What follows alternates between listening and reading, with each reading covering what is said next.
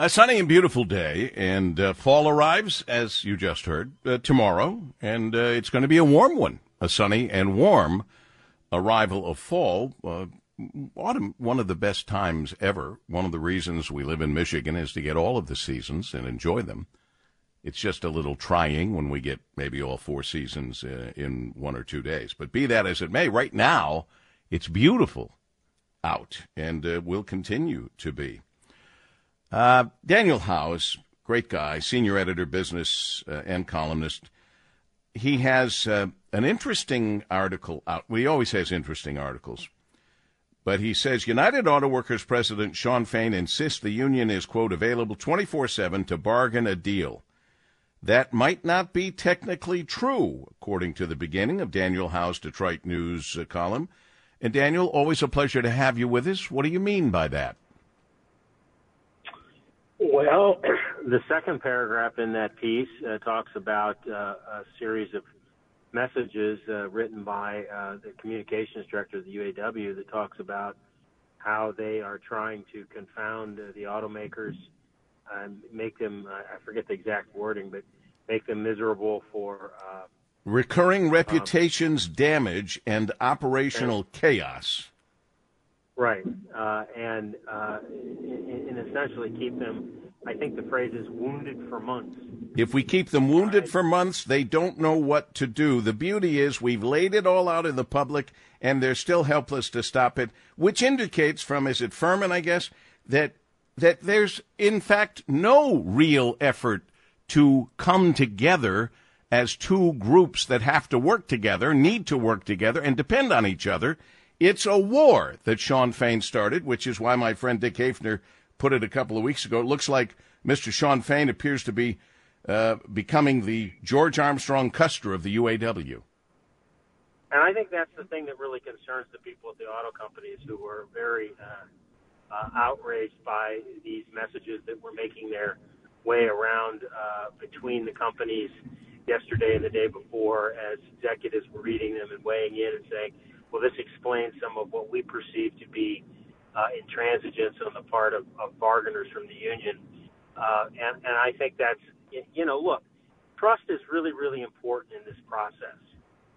And if you feel like the person on the other side of the table isn't being 100% honest with you about where they are and what their priorities are, that can be a problem. And the deeper you get into the process, it can be a problem. And so I think where they are today is, where are we going to be? Now, Shawn Fain just announced that they are striking all of the parts facilities for both GM and Stellantis across the country. So they're basically taking it nationwide. They're not striking Ford's parts facility or any other Ford facility, which would suggest that they believe they're making progress. Now, does that mean we're going to get a tentative agreement? Hard to know. But it's going to be moving forward, and I think for Ford at least, they feel like they're making some progress. Well, they've always worked very hard to have a good relationship with the UAW. There's no question about that. That goes back to, make sure I have this right. Pete Pastillo. Pete Pastillo. Pastillo? P-E-S-T-I-L-L. Pastillo. P-E-S-T-I-L-L-O. Gotcha. Peter was amazing and worked very hard to keep the relationship with the UAW strong. Meanwhile, Mr. Fain saying 38 locations across 20 states in all 9 regions of the UAW will go on strike, and the 3 plants that are already on strike will remain on strike. I think Mark Royce had a great commentary, firing back with the headline, "Flow of Misinformation Could Prolong UAW Strike." He lines up these myths. GM doesn't pay its people a decent wage. Myth. With its record profits, GM can easily afford the UAW's demands. Myth. Those record profits go toward fueling corporate greed. Myth. GM doesn't provide significant paid time off for its employees. The list goes on. And I think it's good for them to speak up and speak out under these circumstances, which are kind of unlike any they've faced before.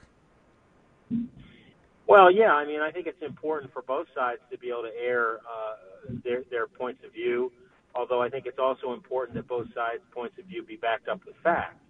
I mean, at some point, when, people go back to work and they have a contract, the contract is going to have black letter what they're doing and what they're not doing.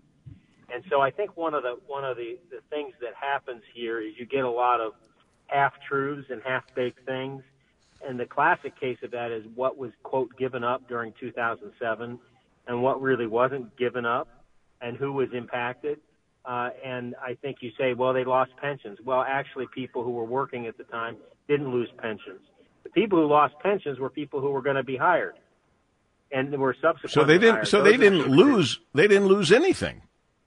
No, it's the new men and women didn't get one, but it's not that the existing workers lost one. Now, right.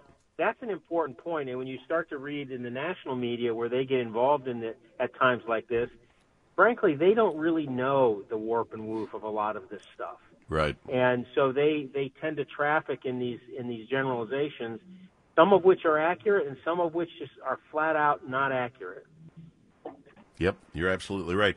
And didn't we learn anything from just right across the river that you can actually come to an agreement without an all-out war? Didn't the Canadians do that, or have they not ratified that yet? Well, they haven't ratified it, and we don't even really know the details of the TA because Ford has said, we're going to leave that up to Unifor, the Canadian Auto Workers Union. But I think what you see here is two things. As someone who's been spending his entire life going to Canada in the summers, number one, you see a Canadian Auto Workers Union that is trying to take a posture that is a sharp contrast to the UAW. And I think they probably are betting on the fact that this may redound to their benefit. In fact, they may be picking up some additional products. And the other one is they're just entirely Canadian, Paul W. I understand what you mean. That's good. That's a good one. It's always a good one when we read you and when we talk to you, and we always appreciate you. Daniel Howes, Senior Editor, Business, and columnist at the Detroit News. Thank you, my friend. Have a great weekend. You too. Bye-bye. We continue on WJR.